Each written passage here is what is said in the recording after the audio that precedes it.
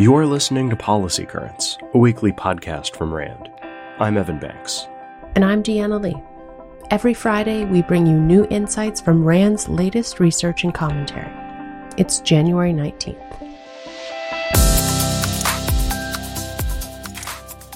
Some employers are hesitant to hire people with criminal records for fear they will reoffend.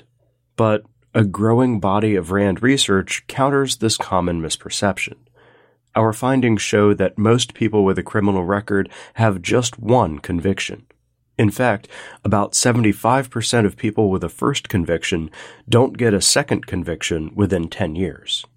Evidence also shows that the type of crime committed is not a reliable predictor of future offenses. By contrast, age and number of convictions are reliable predictors. As people age, family responsibilities and other factors tend to crowd out criminal behavior. In other words, crime tends to be a young person's enterprise. And all things being equal, a greater number of prior convictions tends to indicate a greater future risk of reoffending, while a lower number suggests a lower risk. But the most reliable predictor is the amount of time that has passed since a person's last conviction.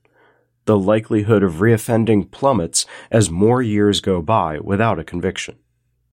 Employers who are leery of candidates with criminal histories might also be reassured by the overwhelming evidence that employers routinely hire people with records who go on to be good employees. In fact, more than 25% of workers in the active workforce have at least one prior conviction. Another consideration, even if workers don't have a criminal record, they still have a risk of conviction. This is especially true among younger workers. So, let's sum up the facts. Most people with a conviction have only one conviction. People with conviction records can be and are successful employees. And even people without records have a risk of conviction.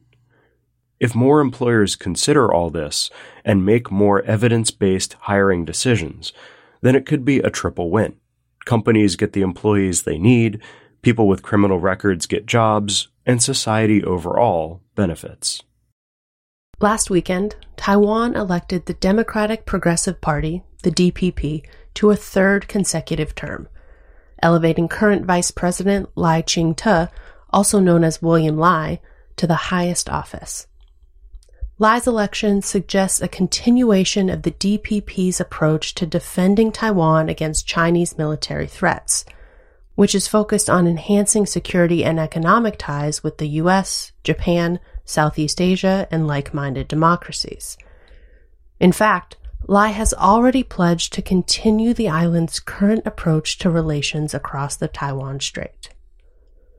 But with this third straight victory by the DPP, RAND's Raymond Kuo says that tensions between Taiwan and China will only get worse. Beijing will likely increase its coercive operations to reduce the readiness of Taiwan's military, demoralize the public, and isolate Taiwan internationally. Beijing will also continue to refuse to talk to a DPP government. This will halt Taiwanese efforts to manage the cross-strait relationship and increase the chances of miscommunication. It's worth noting, however, that the parliamentary vote in Taiwan's election was split, so no party has a majority. This could make Chinese coercion politically trickier, Kuo points out. That's because China can no longer point to a single political party in Taiwan for provoking its aggression.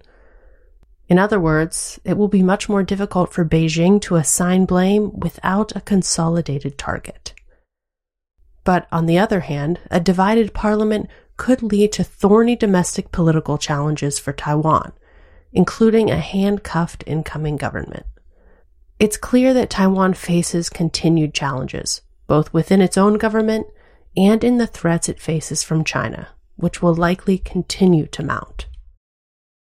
There has been a recent global resurgence of executive coups, also known as self-coups, in which existing leaders take extreme measures to eliminate other parts of the government or render them powerless. What explains this trend toward autocracy? According to RAND's Alexander Noyes, there are a range of factors at play.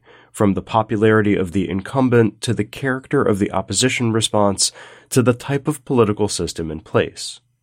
International and regional factors also matter. In Gambia in 2017, a regional military intervention eventually forced the country's president from power when, after losing elections, he attacked the Electoral Commission and refused to leave office. This reversal would have been difficult, if not impossible, without coordinated action and pressure from outside powers.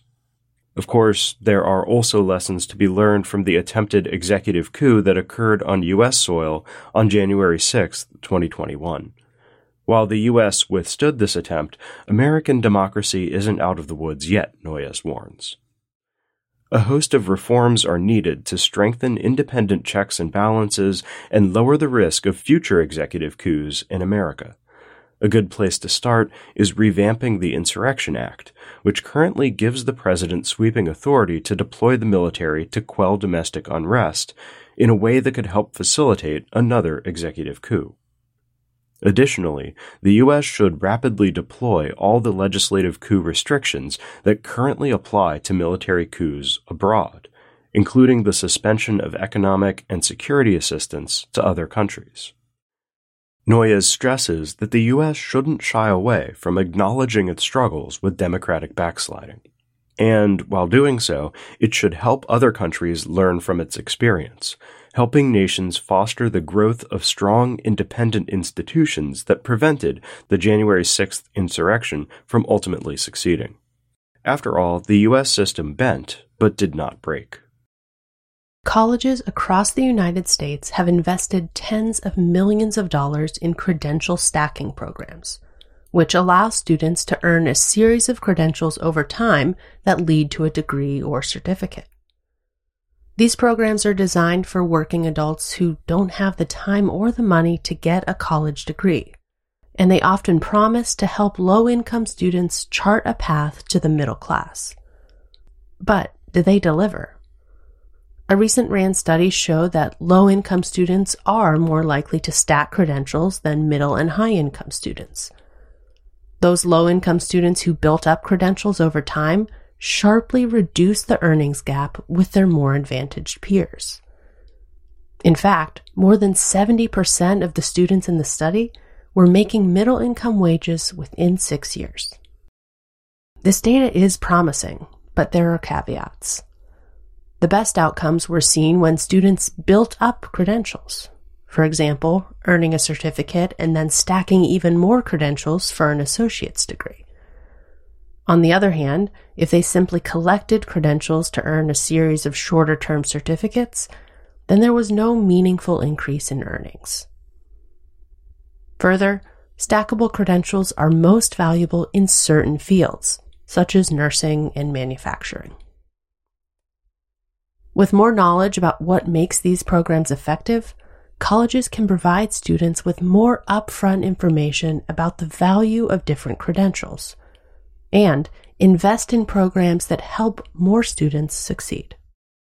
We'll close today's episode with some insights from RAND's Alexandra Stark on the tense situation in Yemen. To start, here's a quick recap of the developing situation.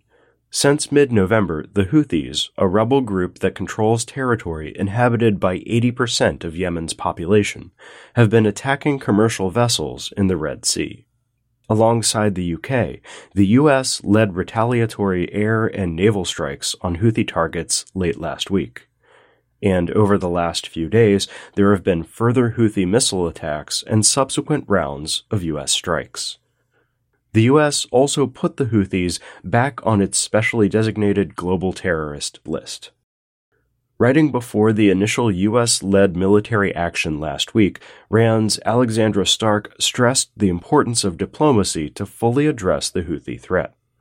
Like it or not, she said, the Houthis have linked their aggression to Israel's operations in Gaza and have won domestic and regional support for doing so. Finding a sustainable, long-term approach to both the war between Israel and Hamas, as well as to the Israeli-Palestinian conflict in general, will be critical to de-escalating tensions across the region and getting the Houthis to call off their attacks on commercial vessels. Quote, An approach that combines diplomacy with deterrence is the least bad way for the United States to deal with this intractable problem in the near term. That's it for this week's episode. If you'd like to learn more about what we discussed today, check out the show notes at rand.org/podcast. We'll see you next week. RAND is a nonprofit institution that helps improve policy and decision-making through research and analysis.